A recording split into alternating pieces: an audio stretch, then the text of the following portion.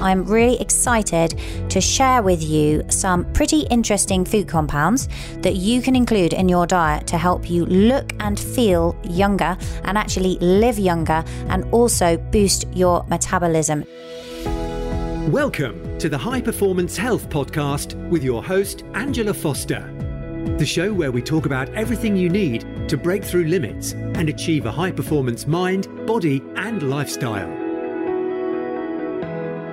Welcome to another episode of the High Performance Health Podcast. I'm your host, Angela Foster, and in today's episode is going to be a little solo-sode because I'm really excited to share with you some pretty interesting food compounds that you can include in your diet to help you look and feel younger and actually live younger and also boost your metabolism. Now, this is all based on research that I've been doing for my upcoming book, and as listeners of this podcast, I wanted to give you a little sneak preview.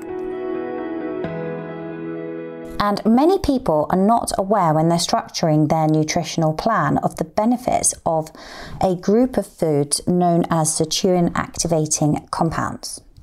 Now, these types of foods, which we'll abbreviate to STAX, actually activate an ancient family of genes known as sirtuins. But there are also incredible benefits that you can get by including sirtuin activating compounds, or STAX, in your diet. And STAX have basically been shown to activate the sirtuin genes in the same way that things like caloric restriction, intermittent fasting, and exercise do. So what that means is that these powerful foods mimic the effects of fasting and exercise. Now, that doesn't mean that you can just increase your consumption of STAX, which I'll go into what foods they are in a moment, as a complete replacement for things like a healthy calorie intake and movement, but they can be a really powerful addition to help you live healthier, fitter, and leaner, and also younger for longer. Now, the gene that's been really well studied for driving fat loss is SIRT1, so one of the sirtuin families, and in studies in mice, they've found that mice that have been genetically engineered to have high levels of SIRT1 are leaner and more metabolically active than mice that lack SIRT1, who generally are fatter and have a greater incidence of metabolic disease.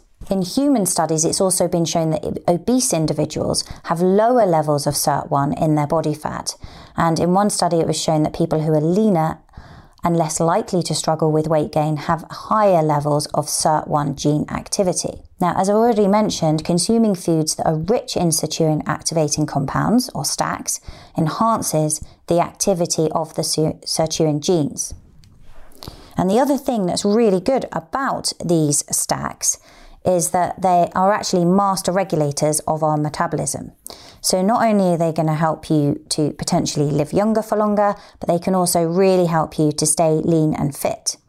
And Aidan Goggins and Glenn Mattin talk about this in their brilliant book, The SIRT Food Diet, the original and official SIRT food diet that's taken the celebrity world by storm. And as the authors elaborate in that book, foods rich in these STAX have a significant impact on fat burning while also increasing muscle mass and enhancing cellular fitness.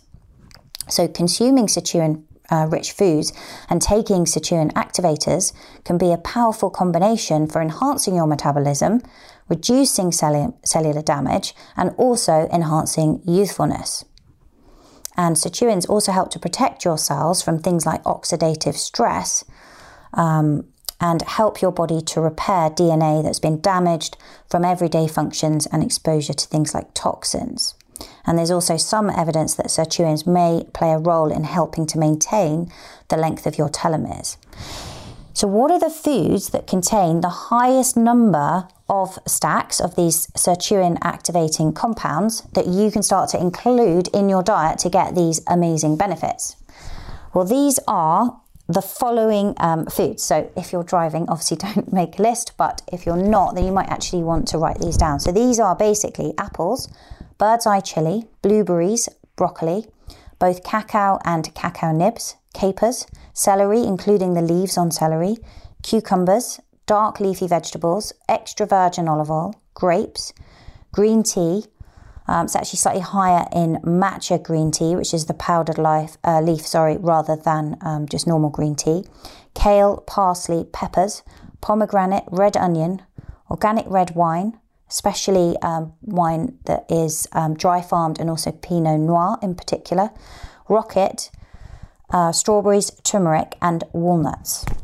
Now, one of the great ways that you can include some of these is obviously you can add different versions of these foods into your meals, but you can also start your day with a sirtuin activating smoothie or juice. So one of my favorite ways to do this is actually to have what I call an energizer juice, and you can download this if you go to my website angelafosterperformance.com. And what I do is I juice up 1 green apple. This would make for 2 people. A head of celery, 2-inch chunk of ginger. This is optional. I personally love the kind of pepperiness, so I include a lot of ginger, a handful of flat leaf parsley, half a cucumber, and juice of 1 lime. And then you basically juice all of these ingredients together, pour it over ice. And the best way to have this is to actually consume it on an empty stomach. So first thing in the morning, about 15 to 30 minutes before food. Really, really tastes amazing. Love it with the peppery ginger, wakes you up, and it also has the benefits of these amazing sirtuin enhancing compounds. The next thing that I want to talk to you about is hormesis and xenohormesis, which is actually the benefit of stressed plants. Now, things like we've spoken about fasting and also exercise, and they are forms of hormesis. But to really understand what's going on here, we need to look at the concept of the adaptive stress response. So one of the fundamental processes of life is the ability of organisms, including humans, to respond to physical, chemical and social stressors. And hormesis is the concept that low levels of stress can actually improve health, adaptability, fitness and well-being of an organism. And this is through the stimulation of the cellular stress response. So as I've already mentioned, an example of this would be fasting or something like a strength-based workout where the stimulation and breakdown of muscle fibers causes a stress response that enables the body to become stronger. Now, for hormesis to be effective in causing that adaptation, the dose needs to be correct. So it needs to be a smaller dose. If you kind of go overboard or over-exercise, then you've got too much stimulation. You can actually potentially then weaken that response. The second concept that I mentioned is more around the concept of interconnectedness of different living organisms on the planet.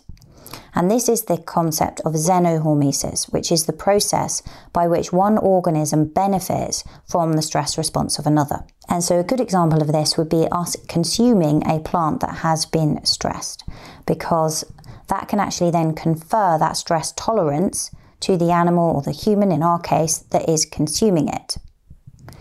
Now, because plants can't physically move away from stresses, from things like lack of water, nutrient availability, or extremes of temperature and environmental factors, these stressors actually have to be endured in place because, as I've said, the plant can't move. And so that stimulates a stress response in the plant that's been evolving for almost 1 billion years. And so what we see here is that plants that are grown under less than ideal conditions, so ones that are not, the conditions are not there to maximize the crop yield, may offer more beneficial nutrients than those that are grown in conditions to maximize crop yield, such as in the case of monocrop farming. And an example of this would be in the production of wine. So the grapes that confer the most health benefits, and they often taste better as well, are those that are grown in relatively dry sun, exposed in fertile soil. Now, wines that are grown in that way are often shown to have higher levels of resveratrol, which protects the plant by reducing damage from UV and also by eliminating pathogenic molds.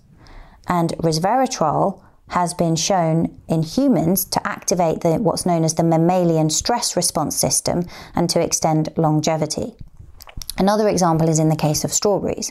What we find is that wild strawberries grown in drought stress conditions have higher antioxidant levels, phenol content, and also often taste better than strawberries that are cultivated in more controlled conditions. Now, these xenohormetic plant compounds can benefit individuals, so humans like ourselves, eating them in 2 main ways. They can either benefit directly, or by activating our own stress defense pathways. So in some cases, what we see is that the antioxidants contained within them, in the case of things like vitamin C and E, actually benefit our bodies. Whereas in other cases, the polyphenols themselves, things like resveratrol and curcumin, stimulate our own stress response. And these bioactive plant compounds may actually improve longevity in humans and in animals by activating or priming their cellular survival pathways. And so what we cast these compounds are as caloric restriction mimetics. So they're activating those same pathways that get activated when we're on a calorie restricted diet or when we're fasting. Now there's an argument to suggest here that by engaging in monocrop farming, we actually may be losing important nutritional and health benefits that are conferred when we consume agricultural products that have actually been subjected to the stress that exists more naturally in nature, in a natural environment. And so what I want to do now is just take you through some of the compounds that you might wish to include in your diet that help to promote longevity and will help you to benefit from this hormesis and xenohormesis. So the first one I want to talk about is curcumin. Curcumin is a compound that is produced by some plants and probably best known to be obtained from turmeric, or otherwise known as Curcuma longa. Now, curcumin is a powerful antioxidant and also anti-inflammatory that works in a few different ways. It's a potent antioxidant, and so it protects cells from reactive oxygen species, but it also enhances your body's own natural antioxidant capacity. So our bodies actually produce their own antioxidant enzymes, and these you may have heard of are things like glutathione, catalase, and superoxide dismutase. Now, some people, when I look at genetic testing, so when I look at their DNA results, I find that they have a raised antioxidant need.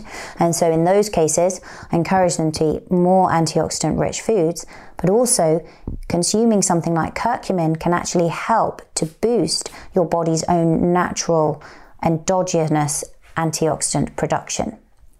And so something like curcumin can help to support this. And in that way, it can actually help to lower levels of chronic inflammation throughout the body. Now, curcumin has quite low bioavailability, and it actually only constitutes around 3 to 5% of the turmeric root. So it's difficult to obtain by just using turmeric in cooking. So for example, turmeric's a great addition into dishes like curries, for example, but you probably won't be getting enough levels of curcumin that you need to activate these pathways. You can actually increase the bioavailability of turmeric by combining it with black pepper or with a high quality fat source such as olive oil, coconut oil, or grass-fed butter or ghee, and that can help to improve the bioavailability. But if you really want to get the benefits of curcumin, then it may be better to consume it as a supplement rather than simply taking it through food. The next one I want to talk about is petrostilbene. Now, petrostilbene is a powerful antioxidant, and it's very similar to resveratrol, but it may actually be better absorbed and be a more potent antioxidant and anti-cancer molecule. Petrostilbene can be found in blueberries, and it's also another compound that you can take in supplement form. And that too also exhibits strong anti-inflammatory capabilities and may also help to increase levels of NAD that we were talking about earlier. Another compound that's worth looking at is coenzyme Q10 or CoQ10. This is a natural compound that's found in mammals, and it's a powerful anti-aging tool. And CoQ10 is an essential component in the mitochondrial electron transport chain. So it's needed for cellular energy, and it's also an antioxidant that's found in lipoproteins and plasma membranes throughout the body.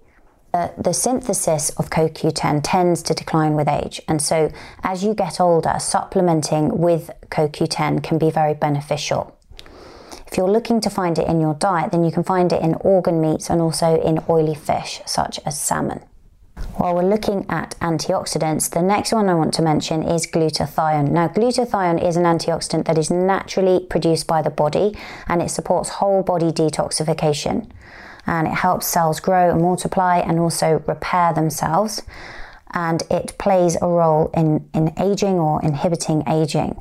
Now, as we age, we actually tend to see a decrease in glutathione levels, and this seems to affect the onset of some chronic diseases that we're seeing in modern society. But there are three main ways that you can actually support glutathione in the body.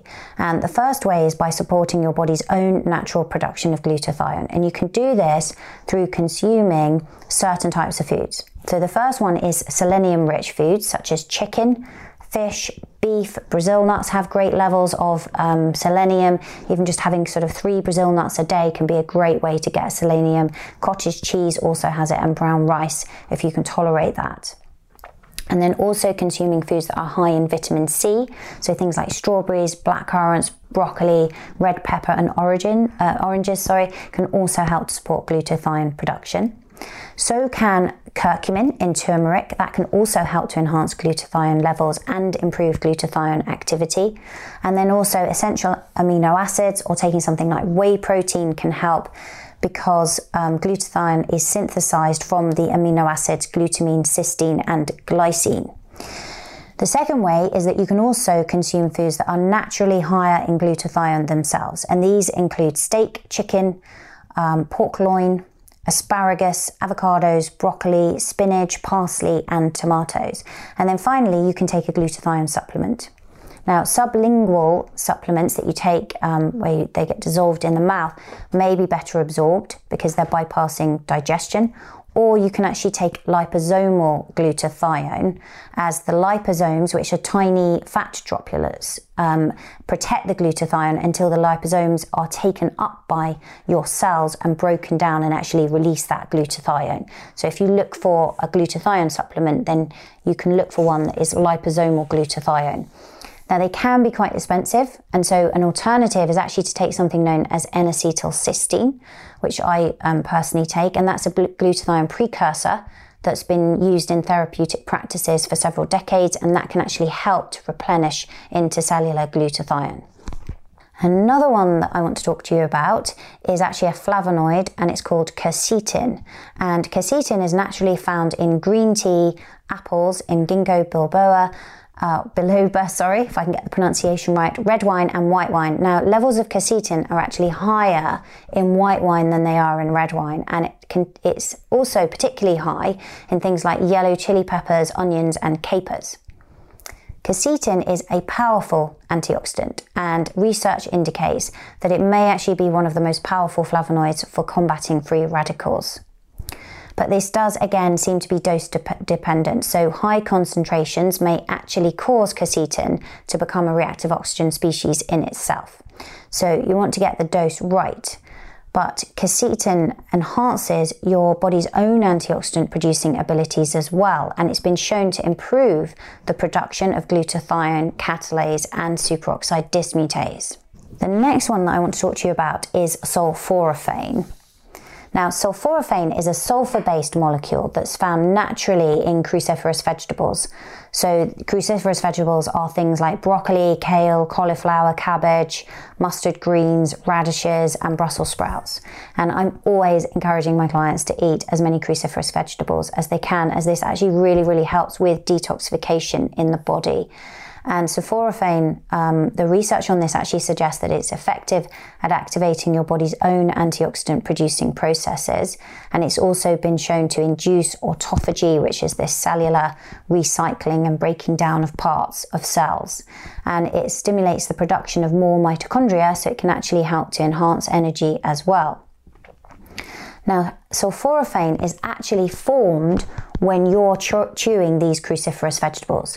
To get sulforaphane, you actually need to be eating the cruciferous vegetable raw. One of the things I really like to do is to slice up some broccoli and then kind of soak it in olive oil for a little bit. So sort of drizzle olive oil over the top with maybe a sprinkle of sea salt. This tastes actually amazing. But essentially what's happening is when you chew the raw cruciferous vegetables, as you're chewing them with your teeth, it breaks apart the plant cell walls. And this causes a chemical called glucaraphanin to combine with another chemical called myrosinase. And it's when those two chemicals combine that a new compound is created, and that is sulforaphane. Now, sulforaphane is toxic to insects, but in humans it elicits this defense response and activates enzymes that actually help you to neutralize and excrete environmental toxins from the body. So it's a really, really powerful tool for detoxification.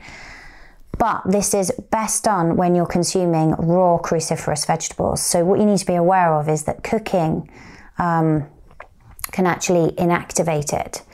Now, what you can do, and this is actually a hack, is that if you are cooking your cruciferous vegetables, so like for example broccoli, then after cooking them, what you can do is you can add half a teaspoon of mustard seed powder.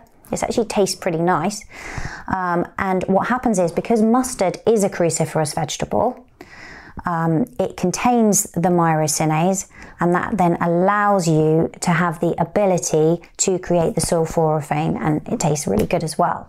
The other thing you can do as well is eat broccoli sprouts. They're pretty amazing to put into your diet because they actually contain 100 times the sulforaphane producing capacity of adult broccoli. Cruciferous vegetables also contain other compounds that aid in detoxification, so they're pretty amazing things to eat. That includes dindol methane, or DIM, and you can also take DIM as a supplement. It can be really helpful in treating and preventing acne, so for women in particular who have hormonal issues, DIM can be a really good supplement to take, and you can actually see improvements in your skin. Then I want to talk to you about something known as epigallocatechin gallate, or EGCG is the easier way to pronounce it, and that's the primary molecule that's contained in green tea.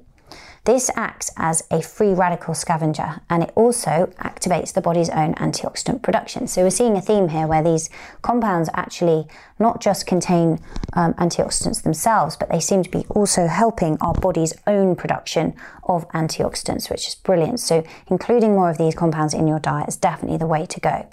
And research indicates that EGCG is actually more potent than vitamin C and vitamin E. It can help to promote cellular autophagy, which is this self-eating of cells, so the cleanup that happens, particularly in cells in the liver. And it may also improve weight loss by increasing fat oxidation. Now, part of that might be down to the caffeine that's contained in green tea as well.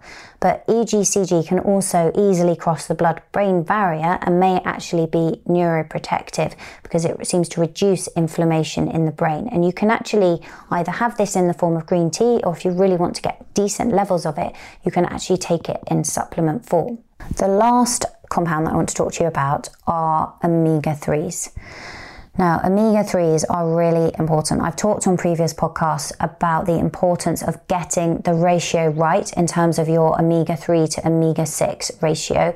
We know that the standard American diet contains way more omega-6s, as much as a ratio of 30 omega-6s to every 1 omega-3, and that's really too high. We're not designed to have that high levels, so you want to be looking for a ratio of somewhere around 3 to 1 of omega-6s to omega-3s, but not really much higher. The other thing about the standard American diet is actually contains lots of processed forms of omega-6s in the form of vegetable oils, which can be pretty oxidized and rancid. But omega-3s themselves are actually very anti-inflammatory, and it's really important to get enough omega-3s into your diet, either through consuming things like oily fish or taking it in supplement form. And more studies are emerging on the benefits of fish oil, and there's new research that indicates that it may be effective at staving off cardiovascular disease and metabolic issues that can occur with aging, so things like diabetes. And the micronutrients in fish oil, such as the omega-3 fatty acids and also notably vitamin D, seem to be shown to have an impact on something known as telomere length. Now, telomeres are the caps on the chromosomes in your cells, and they protect them from damage. So over time, as we age, through repeated cell division and also things like inflammation and oxidative stress, the telomeres wear out and they shorten. And this eventually leaves your cell's chromosomes unprotected, and the wear and tear can begin to affect your DNA. Now, to think about what telomeres are, you can think of them as being similar to the caps on the end of your shoelaces. They basically keep the shoelaces from fraying. And in this case, they're protecting your chromosomes. That's their job, from being damaged or actually tangling with each other. But over time, they can get shorter until eventually they may disappear.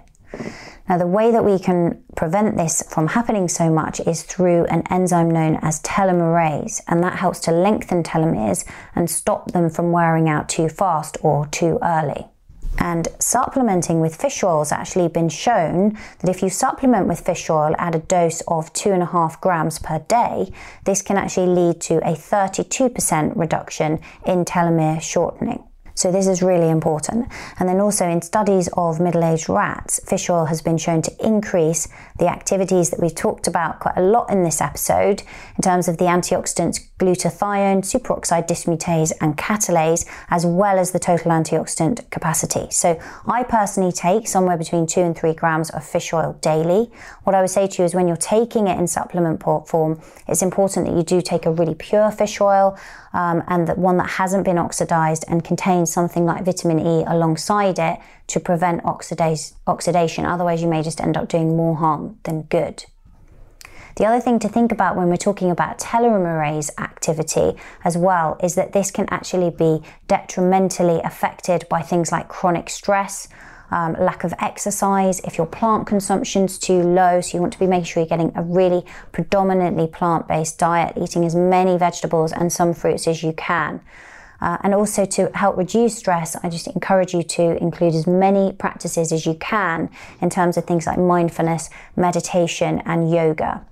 And this is really important because we can't actually take telomerase. So what we need to do is make sure that we've got the right nutritional and lifestyle practices in place to support our body's own production of it. Now, in my upcoming book, I actually go into all of the things that you can do, both nutritionally and in terms of stress and enhancing your sleep and your movement practices to really put you in the best position in terms of enhancing your health and longevity. So if you're interested in hearing that's going to be coming out soon in the next few weeks, then head over to my website, www.angelafosterperformance.com. And if you put your email address in there, I will keep you updated on the release date. I hope that episode was helpful and gave you a few more things that you can think about in terms of including in your diet to help promote your health and longevity. That's all for today. Have a great week and I'll see you in the next episode. Thanks for listening. Remember to review and subscribe. You can grab the show notes, the resources and highlights of everything Angela mentioned over at angelafosterperformance.com.